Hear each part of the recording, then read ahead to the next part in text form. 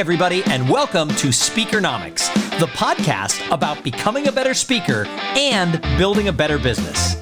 My name is Tom Singer, and I have the honor to be the host of this show. And this is the official podcast of the National Speakers Association.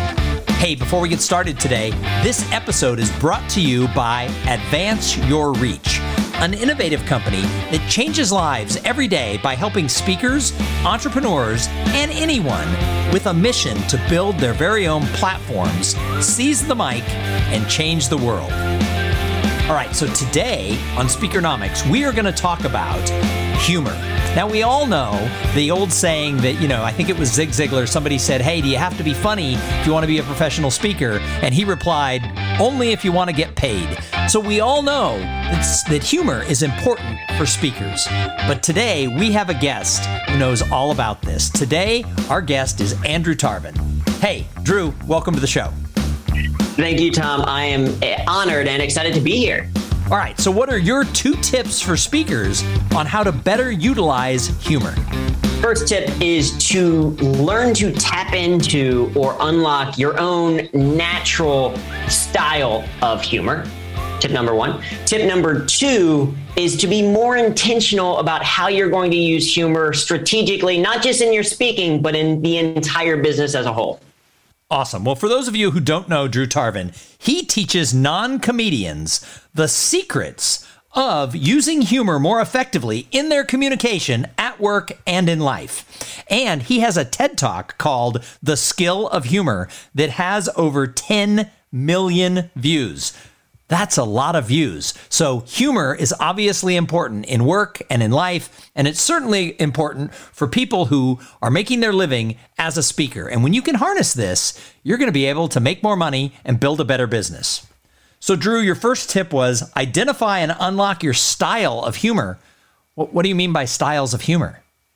It's a great question, Tom. And so, the Skill of Humor TEDx talk that I have done, very fortunate, has a little over 10 million views, only half of which were my mom. I think feeling pretty good about it. But it was all basically this idea that if humor is a skill, it can be learned. And since that talk has come out, as I've worked with organizations, as I've worked with CEOs and also speakers, et cetera, have really discovered if humor is a skill and it can be learned, then the question isn't, are you funny? The question is, what kind of funny are you? Or what kind of funny do you want to be? And so with our research, we've kind of discovered these 7 kind of primary humor personas that are different because your humor is different than my humor. And what is natural to me is different than what's natural to you. All right. So I want to dive in and find out what these 7 humor personas are. So what are they? Certainly. So the 7 personas are based kind of in this category. The first 2 are focused more on your sense of humor. So if you find a lot of joy and positivity in life, or you see the world in an interesting way, you have a strong sense of humor. And if you just enjoy the things out there, you become an enthusiast. An enthusiast is very valuable because it is people who laugh a lot, who smile a lot. They're great to be around. They're the people in your audience who you are always checking in with because they're the ones nodding their head or smiling along or doing that kind of stuff. They're the ones that I love because if I say a pun like, what's the key to being a good ghost? To act supernatural. Right? It's the enthusiasts that actually laugh at a terrible joke like that. So enthusiasts are great, and enthusiasts is great to be as a speaker. Right? When you are working with a client, if you want to make them feel good or positive, you smiling, nodding along, etc. when you're having that one-on-one conversation, great moment to be. Then you also have the curator. So if you take that enthusiasm and share it with other people, the things that make you laugh or smile, share with other people, you become the curator. And curation is great because it's sending the memes in a group chat with your friends. It is using images from like Unsplash or other places in your presentation itself. It's recognizing that to effectively use humor, you don't always have to be the creator of it, but instead you can be kind of the curator of it, right? So you're sharing these things. This is great for follow-up with clients, right? We will send follow-up emails to clients that are like, hey, it was great chatting with you on a discovery call today. Here's kind of what you're looking for. Oh, by the way, this funny moment happened in our meeting and I'm now calling it back. I'm curating kind of what happened in the moment. Or if I'm reaching out to a client that I haven't heard from, it's like, hey, we chatted last week, haven't heard from you. I just wanted to check to see if you had any questions. P.S. I saw this image that I thought you might like. And then that's a cartoon or a meme or a video or something related to their industry or their company, where it's like, I didn't create it, but I can link out to it. And now it's kind of like, hey, I was just thinking of you. Do those two kind of make sense within this realm of sense of humor? Yeah, no, absolutely. And in fact, I number one, love having an enthusiast in the audience when you got that person who's got that great laugh who just goes. But I also think that's probably where I fall. Like in the first two, I see myself as I get really enthusiastic about things. I definitely am nodding along as you're talking. So of those two, I've identified myself so far. So let's keep going. What are the other five?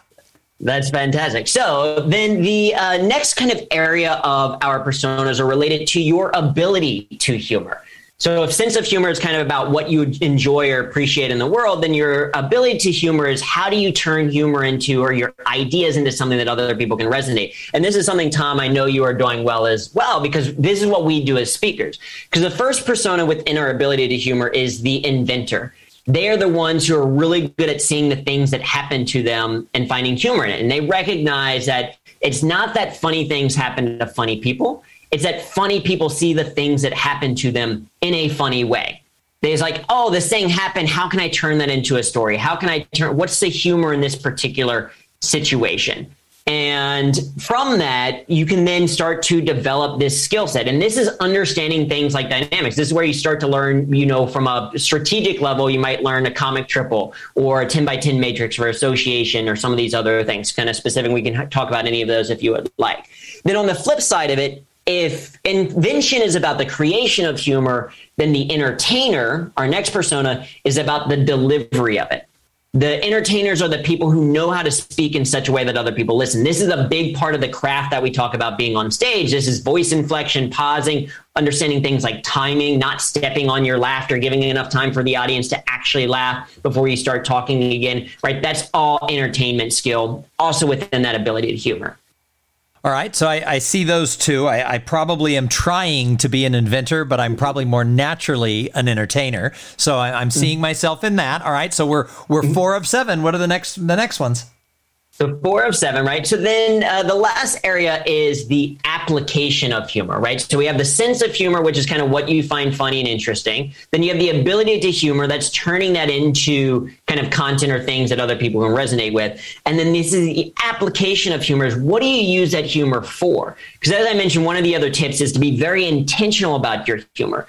And that's where these last two personas come into play. The first is that of the engineer. And the engineer is someone who uses humor to solve problems. It's not, hey, I just want to use humor so that people think that I'm funny, but, I'm going to start my TEDx talk with a story so that people are captured right away and they're laughing before they even decided if they want to continue watching or not. They're like, I'm engaged in this story. Or it is using kind of that curated humor in an email so that people respond to a message. Or it's using an association, that 10 by 10 matrix in the middle of a presentation so that people understand better what I'm talking about, right? There's this intentionality to it of solving specific challenges or problem in the workplace. And then in addition to that, you have the advocate. And the advocate is someone who is focused on creating the space for humor. So certainly as an engineer, you can kind of see that those components within speaking, but the advocate is when you're doing and facilitating, say, an exercise in a workshop or a training where you are facilitating applied improv, or they're doing some type of fun activity, then that is advocacy, right? You're creating the space for other people to create the humor or other people to have this fun without you being the one that says kind of the funny punchline. And that's putting people in positions to succeed. It's kind of recognizing who does what well, which I think is a fantastic thing. And then the last one, so that's the application of humor. And then the last one, just to kind of share it very quickly, and we can go back into a deeper dive of some of this, is if you are listening to all of this and you're like, this sounds stupid, or I'm none of those 6 things that you mentioned, then it is possible that you are the skeptic. And the skeptic is someone who doesn't either believe that they can learn to be funny, or they don't see the benefit in using humor. They tend to be like, I'm very serious, right? No, I have to take my work serious. And they don't recognize that if what you are communicating is important, or if what you are doing is serious, then something like boredom has very serious consequences. And so humor is going to help you to do those things better. And so the skeptics, we just have to kind of convince of the value of it, or we have to at least recognize the skeptics in our audiences to make sure that we're doing the things to kind of get them on board with what we're talking about. So those are the 7 personas. So I love these 7 personas, and I have been studying comedy for about 3.5 years. Now, I would say going back into my speaking career, I always had areas that would get a laugh, but I really didn't plan on it. I might have been a bit of a skeptic thinking, no, I have to sound smart, not funny, if I'm going to be a keynote speaker for corporations or associations. And I had an incident that happened 3.5 years ago at the National Speakers Association Winter Conference. I was hanging out with a friend of mine who was more of an acquaintance. Now I would call him a friend. And he lived in New York. And for those of you who are listening to this story, I'm talking about Drew Tarvin, and I was going to be in New York, and I said, "Oh, Drew, I'm going to be in New York 2 weeks from now, and I'd love to get together." And of the days I was there, he was there one night, and I told him what day it was, and he said, "Oh, I'm going to open mic night that night. Why don't you come with me?" And I said, "Oh my God, I love comedy. I've never been to an open mic night. I would love to watch you work on new material." To which Drew said, "That's not what I'm inviting you to do. Write a 5-minute stand-up set, come with me to a comedy club in Greenwich Village, and we'll put your name in, and you will get up on stage and do 5 minutes of comedy in a comedy club in New York City." To which I said, "That is crazy. I am 52 years old. That ship has sailed." I had shared with Drew before that when I was younger, I wanted to be an actor and maybe do sitcoms or things like that. I said, "That ship has sailed." And Drew looked at me and said, "In your keynote, don't you talk about trying new things?" God, I hate it when people throw your own content back in your face. So I had to do this. I spent 2 weeks writing a 5-minute set. While in New York, I met Drew. We had dinner. He looked over my set and he said, "It looks to me like you just took funny lines from your speech. This is speech humor. It's not stand-up." And I hadn't really thought about the difference. And so in about 10 minutes, he helped me rewrite my bit. And I got up that night and I did 5 minutes at a comedy club in New York City. Now, I'm not going to say I was great. In fact, had Jerry Seinfeld been there, he would not have been worried about job security. That being said, something inside of me said, there's something to be learned here. So when I got home and I shared the video with my wife, I said, I'm going to do 100 open mic nights over the next 2 years. And so from that week forward, once a week, whether I was in Austin or I was traveling, I went to comedy clubs, coffee shops, and bars and did open mic nights. And I will tell you, Drew, that it was a pivotal change in a lot of what I do in my business. Not because I'm a comedian. I'm still not much better than that first night we went. However, I have learned to be more playful and more courageous on the stage, when I'm doing podcasting, when I'm doing virtual presentations, and it all goes back to the comedy. So I appreciate what you're talking about, but you didn't have this framework when you first were telling me about comedy around these personas. So what would you tell me now that I have 126 open mic nights under my belt and I've been in 8 comedy shows? What would you tell me now to learn from these 7 personas? Well, it's a fantastic story, Tom, and I am so happy that you said yes to coming and trying it, and that you've taken it and run with it. And I've done this with a number of other speakers as well. When they've come to New York City, whether it's been, I took Phil Jones to his first kind of stand-up show, to Melissa Agnes, a number of other speakers. And what's interesting is I think the value of it, and this stand-up very much sits within kind of that invention and entertainer personas, right? The writing of the material beforehand is that invention. How do I actually structure this in a way that's interesting? And are there structures that are going to help me say this? And then the entertaining piece of it is, how do I deliver this? And kind of what I mentioned, speaking comedy is different than stand-up comedy in terms of shortness. Like, as speakers, we like to go on and we give I was talking to a bunch of CEOs in front of this group, and here I'm adding this credibility and this small factor here, and I was traveling here and I was in this beautiful hotel, and it's like, comedy clubs don't care about any of that. If it's not going to help you tell the punchline, they don't care about your credibility building that you're kind of, giving in your stories, et cetera. And so all of that it can be refined. And I think the value of it as a speaker is that stand-up, to me, is one of the hardest forms of speaking that we can do. And so if you get better at it, if you can make 5 people in a basement in New York City laugh, or if you can make 20 people in a comedy club laugh, or 30 people who are watching TVs in a bar while an open mic is going on, right? If you can get their engagement and get them to laugh and feel comfortable in that setting, weirdly enough, the 200-person audience or the 500-person or the 1,000-person audience that you're speaking to, it becomes a little bit easier because you're like, oh, no, I've already done these harder venues. So just kind of that additional context, the value of it as a speaker, and that fits within the inventor and entertainer. And what I would tell you in terms of now you're 120 plus in is what you're recognizing is that you can be each one of these personas at different points in your day or even in the same meeting. You might adapt, right? As you said, I started out maybe as a skeptic thinking that I couldn't do this, or maybe my work is, I need to have this serious face that I'm presenting to people. And then you try some writing and you become the inventor. Then you put it on stage and you're the entertainer. Now, if you take the material that you've done, so what I would say to you next is start to think like an engineer. Start to think about, okay, if I'm going to an open mic, what material do I want to work on? Is it just material that I find interesting, or do I have a keynote coming up and I should work on a story related to that keynote, right? What problem am I going to solve and how am I going to practice this, right? Or, okay, I could be a curator. My grandfather has this really interesting story that actually fits my keynote content. So rather than this being a story about me, what if I kind of like, with their permission, told the story from my grandfather's perspective, right? So that's what I'd say is now you can start to be a little bit more intentional about what you're doing in those open mics and how that's translating to the stage. So it's interesting because when I looked at the list, engineer was the one I said, okay, that's probably not me. But the way you just framed that is, as speakers, that's what we're there to do. We're there to solve problems. And so if you can use humor as part of the foundation of how you're helping the clients solve problems, all of a sudden, now you're not just there with great content. You're there and you're fun and funny at the same time. So this is really, really fascinating to me. Now, I know that you've taken dozens of other professional speakers to their first open mic night and pushed them up on stage like you did me. And I know that I'm the Frankenstein that you created who's done 126 of them. My wife and children kind of cringe when the name Drew Tarvin comes up because they're like, oh, yeah, he's the one who made Dad do this comedy stuff. But why do you think open mic nights and learning the comedy the way I have and the way some other people have, why do you think it helps people be better speakers?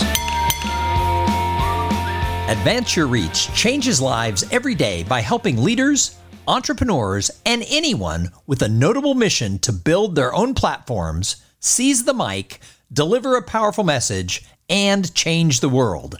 Advance Your Reach is sponsoring their world-changing 7-day platform tour, a virtual event starting on October 11th and featuring leaders and renowned speakers like Hall of Famer Emmitt Smith and business icon Sarah Blakely. More than 30 top influencers are set to share their platform-building systems. It's the ultimate empowerment event of the year. Visit success.advanceyourreach.com/platform tour so that you can register for free right now. Why do you think open mic nights and learning the comedy the way I have and the way some other people have, why do you think it helps people be better speakers? Well, I think it's because, there's a certain status. If you're speaking at a conference and you get the nice bio read in and, they talk about it, maybe there's a video or whatever, your picture has been in the brochure and all that kind of stuff. There's a certain level, one, of expectation, which maybe makes things harder, but also like a certain, people are already bought into you. There's credibility that comes to the fact that you were selected to be on that stage. And so, one, that makes it a little bit easier. In an open mic, no one cares how successful you've been. No one cares how many speaking events that you've done in the past. They don't care how much money you've made in your business. They don't care what you did in kind of your previous history or whatever. They care, are you funny in that moment? So it's one of the most honest tests that you can get of your material. And as mentioned, it's going to be a really hard audience, right? It's not going to be the audience that is, especially if you're working on material for a corporate audience. Like, it's easier to go into an open mic and be like, I'm just going to start cursing and do blue material and talk about, sex jokes or poop jokes or whatever, things that you would never say in a corporate audience. But if you can take the material, like even if I'm doing a 10 p.m. Friday night show, I am working on material that is about math or is about communication or stories that I know that I can relate that are appropriate for speaking. And that makes it harder. But again, if I get a small laugh in an open mic, then it's going to be a huge laugh in front of an audience. The other thing is that we know that we get better through practice and repetition. And especially if you're early on in your speaking career, it can be sometimes hard to get that repetition, right? It can sometimes be hard to book those things. But in most cities around the US, at least, and certainly around the world as well, you can find at least one open mic every single week. So you could be working on at least 5 minutes of your speech every single week. Places like New York or even bigger cities, it's like you might be able to do that 2, 3 times, 4 times. You can do it with a virtual open mic. It's an opportunity to get those reps. Austin, Texas, because Texas wasn't as locked down last year during the pandemic, all of the young comics, or many of the young comics from Austin and Los Angeles, all moved to Austin. So the interesting thing is there's 3 or 4 open mic nights a night in Austin right now because there's just so many comics here. Joe Rogan moved here and is opening a comedy club. So there's a big draw. So what I've found is, number one, there's a lot of chances for me to get out in my community that weren't that way 3 years ago. Now, going back to this idea of open mics, one of the things that we see with speakers as they become famous and established is they tend to stop working on new material. They tend to have their speech that works and they go out and do it. And yet with comics, famous comics, working comics, they still go to open mic night often. You find, the biggest name comics dropping in to the Comedy Store in different cities and things like that so that they can work out that material before they get onto the main stage doing their special for Netflix. So what do you think, in general, speakers can learn from comics? Well, I think that that absolutely is a key component of one. Humor is always evolving. And this is one of the things that, I've been doing some work with some senior executives recently, and I keep getting this feedback from 1 or 2 people in some of the workshops and things that we're doing. It's like, what about cancel culture? Right? What about, the fact you can't say anything these days? People are too PC, they're too sensitive. And the reality is, like, culture is always evolving. It's always changing. So for people who say, I can't use humor because people are too sensitive or because of cancel culture, what I hear is, one, either I am not funny enough to adapt to the changing kind of expectations of an audience, or 2, I'm too lazy to try, or 3, I'm so ingrained in my prejudice that I refuse to try to change and make anything that's a little bit more positive and inclusive, right? And so comedians know this, so they know that they always have to be working on material, because what worked for you pre-pandemic, right? We're starting to open back up. You might start to think oh, great, I can finally get back to that in-person audience and this great story that I used to tell. It's a year and a half later, the world has completely changed. That material may no longer resonate. And you have to adapt. You have to change it. And maybe sometimes even just a tweak.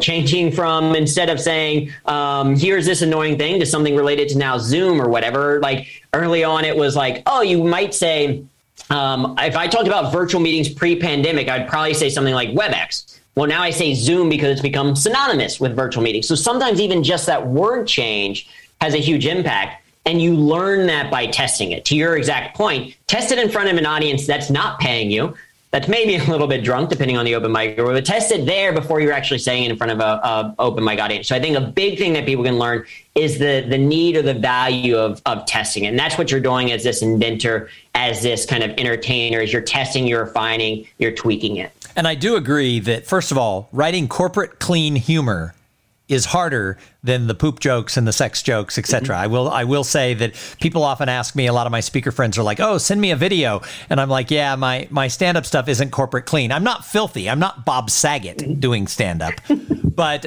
it's not what I would say on a corporate stage, so I don't necessarily publish it. But one of my goals coming back to doing stand-up after the pandemic is I'm trying, and it's a long process, I'm trying to learn to work on that corporate clean and to get that repetition of doing it. Because you're right, we might live in a cancel culture, but no one's going to cancel you for corporate clean level humor. And I've seen you speak, and all of your stuff is really clean. There's a lot of puns. It's a lot of fun. It's a lot of jokes about math and engineering. No one's going to cancel you for that math joke.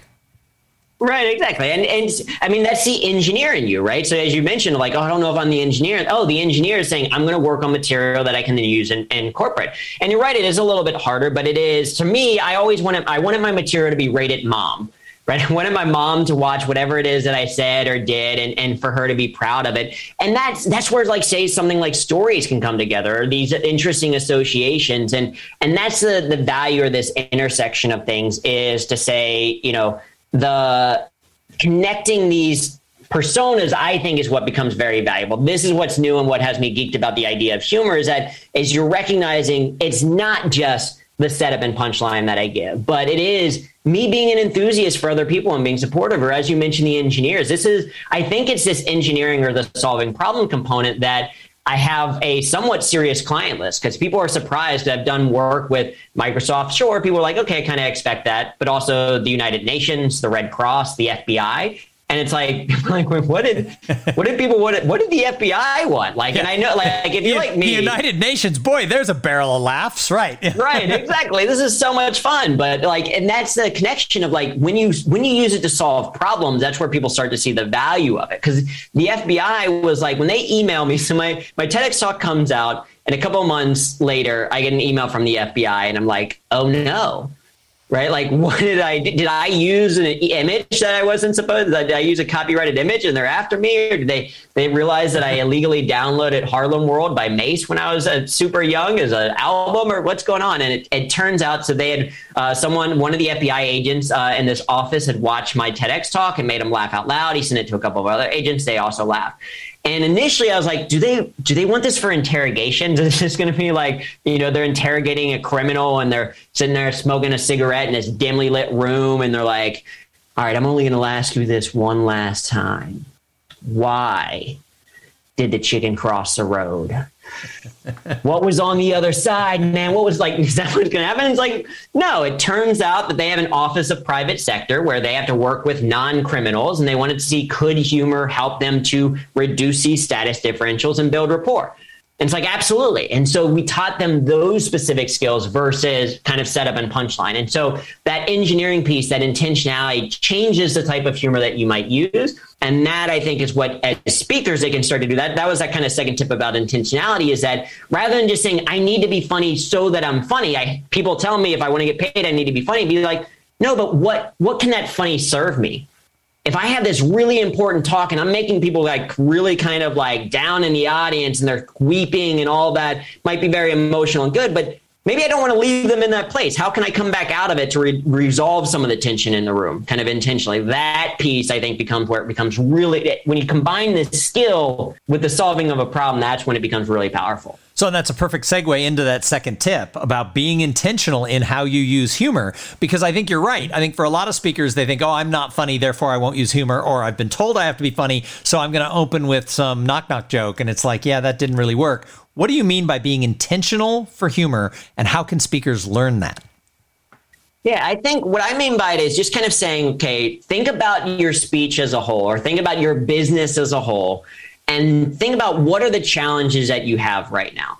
What are the bigger challenges? And then say, can humor be part of the solution? And so I can certainly be theoretical, but Tom, I know you talk to a lot of speakers and things like that. So what's one challenge you think that speakers are dealing with right now? And let's see if we can talk about how humor might help to not necessarily completely resolve it, but help be part of a solution.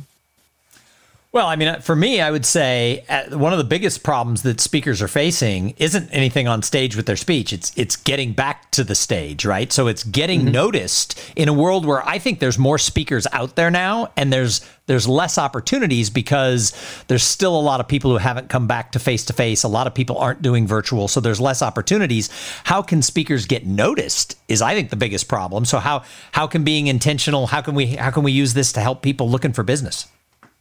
Yeah, I think it's a great question. So there's a couple of different ways that you can do that, right? So there's the outbound approach, right? Cold outreach and things like that. Outbound approach, which I think would be a fantastic place to use humor. In fact, there's a great speaker, Ian Altman, who talks about sales, and we were talking about humor in sales. And he was like, one of the most effective cold callers that I've ever met would start his cold calls with, "This is a cold call. If you want to hang up, now's your chance."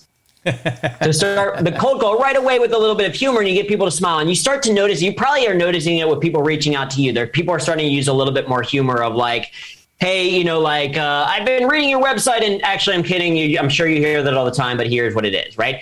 And a lot of times I delete cold outreach emails for things like websites and stuff like that. Unless the person makes me smile or laugh, then I at least respond to them and say, "Hey, thank you for the smile, but I'm not interested."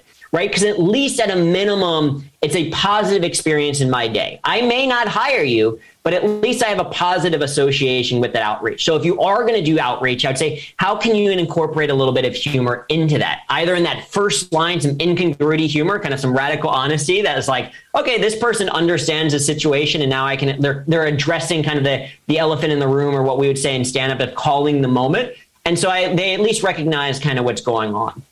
I think same way of just doing things unexpected. That's what we mean by humor, is it doesn't always have to be a punchline. And so if you're doing outreach, I know a lot of people are starting to have more and more success with video outreach. So rather than just an email, using something like Hippo Video or Loom or one of these other services, so it's a video. But with that video, I'd say, can you have a message or a whiteboard with a little bit of humor on it in the thumbnail itself so that they know it's customized for them, right? And it's another tweak to say, okay, how can I just do these things a little bit differently? So that's if you're doing outbound. If you're doing more of an inbound approach, humor is going to be a massive way to draw or increase your following. If you look at social media and the speakers that are doing well on social media, I think in addition to having a clear message and following some of the stuff that Erin talked about at Influence in her great session, Erin Gargan-King, like fantastic stuff when it comes to social media, there's also a humor component.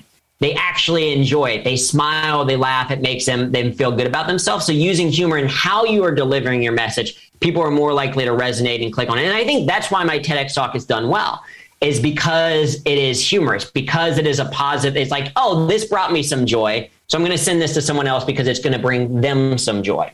Does that make sense?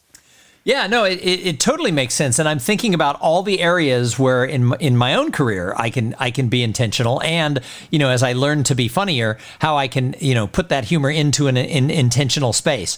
So as we wrap up this episode, what else about humor have we not covered that you wish every speaker knew? Well, I think it's a reminder that humor is a skill, that it is something that can be learned and improved, and it comes with practice and repetition. And that these personas, the intention behind them is, one, for people to be able to identify themselves. Like maybe like you might say like, oh yeah, I'm the enthusiast, I laugh a lot. Other people might be like, oh, I'm constantly sending jokes to my friends, so maybe I am the curator. So hopefully there is one that you kind of identify with and recognize. Let me start there. Let me start with that persona, what I already do naturally with my friends, and kind of tweak this and build for my own business. But to recognize that these aren't set personalities, there's a reason why we call them personas instead of personalities, is that all of them can be learned.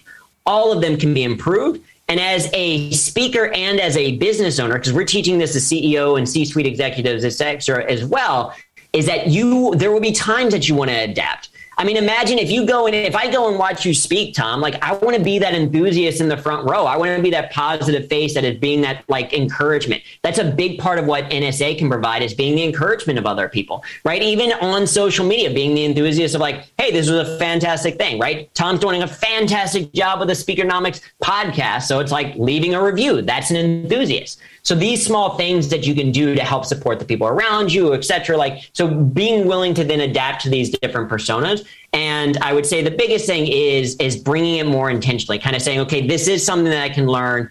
Here's how I want to actually go about doing it. It starts with a choice, right? It started with you making the choice to say yes, to say, I'm going to try this. Of course, I'm more than happy to help other people, if they want to do stand up to try. I'm sure, Tom, if someone reached out to you and was like, hey, I'm going to be in Austin, you've been talking about this open mic thing, I would imagine you'd be like, come with me, let's do it. I'm like Drew Tarvin Jr. I've taken about 5 or 6 speakers to open night, not dozens, but a handful for the same exact reason. The other thing, before I let you go, as I look through the first 6 personas, not the skeptic one, you don't even necessarily have to be funny to use these personas to grow your business. Because if you're an enthusiast, we've talked about how that works. Obviously, in our world, curating other people's things is part of what we do. I mean, it's not just, you can't just be the person who goes out there and goes, I've made everything up in my head, because we all know that we learn from other people. Being that inventor and finding the ways, to pull those things together. Of course, I think you have to be an entertainer if you're in our industry. You've shown me the path of the engineer today about solving problems with this. And then, of course, being that advocate, portion, and supporting other people. Even if you're not funny, if you just embrace those 6 of the 7 personas, I think it's going to help you make more money and be more successful as a speaker. And if you can do it with humor, boom, huge win. I don't think I need to add anything else to that. I mean, I think that's a fantastic synopsis and a recognition that this is why I talk about the skill of humor and not say the skill of comedy, because humor is more broad than comedy. It's more about fun over funny. It's more about levity over kind of laughter, although laughter is often included, but it's that recognition. And if you absolutely want to work on punchlines, stand-up is a great way to do that. But there's also plenty of other ways to get started. Yeah, absolutely. Doing stand-up, in dive bars, in weird cities is not for everybody. But I do thank you, because it's had a serious impact on my career and my life in a lot of ways. And I'm glad that I went to the club with you in New York, and I'm glad that I embraced it on this journey. I said it was to 100, but I obviously haven't stopped. So I'm now on a goal of 300 open mic nights. So we'll see how long it takes me to get there. I love it. It's going to be amazing to see kind of where you are from that. And so the last thing that I would share is, certainly if people are curious about this, we do have a completely free 2-minute assessment on our website of, hey, if you're like, which one of these personas am I, or what exactly can I do this? So if you go to humor.me/assessment, then you can kind of take that free assessment if you're like, okay, I want to get started to learn a little bit more. But my guess is just by listening, you've started to identify, and hopefully that's at least enough of a spur. But if you have questions, if you're going to find yourself in New York City, reach out to me. If you're going to be in Austin, reach out to Tom, like whatever it is, but more than happy to help, or at least support, or even give you some tips. Because it's the reason why this is so valuable to me, and the reason why I'm so happy that you took this and ran with this, Tom, is that the same thing happened to me. I was a computer science engineering student at Ohio State when I was kind of pushed into comedy, and it's completely transformed how I show up, not just on a stage, but also in life. And so it's been a huge thing that I've learned. And so if I can help to encourage or promote other people to do that, that's absolutely what I want to do. Awesome. Well, again, Drew, thanks for being here. And thank you to everybody who tuned in and listened. Join us every single week for more thoughts, ideas, and actionable information on how to make more money and be more successful as a professional speaker. And be sure that you're following the National Speakers Association. Go check them out at nsaspeaker.org. And then finally, always remember the motto of this podcast: speak, get paid, repeat.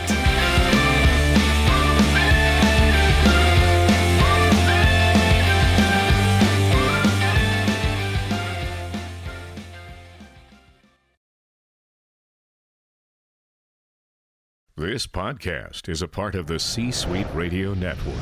For more top business podcasts, visit c-suiteradio.com.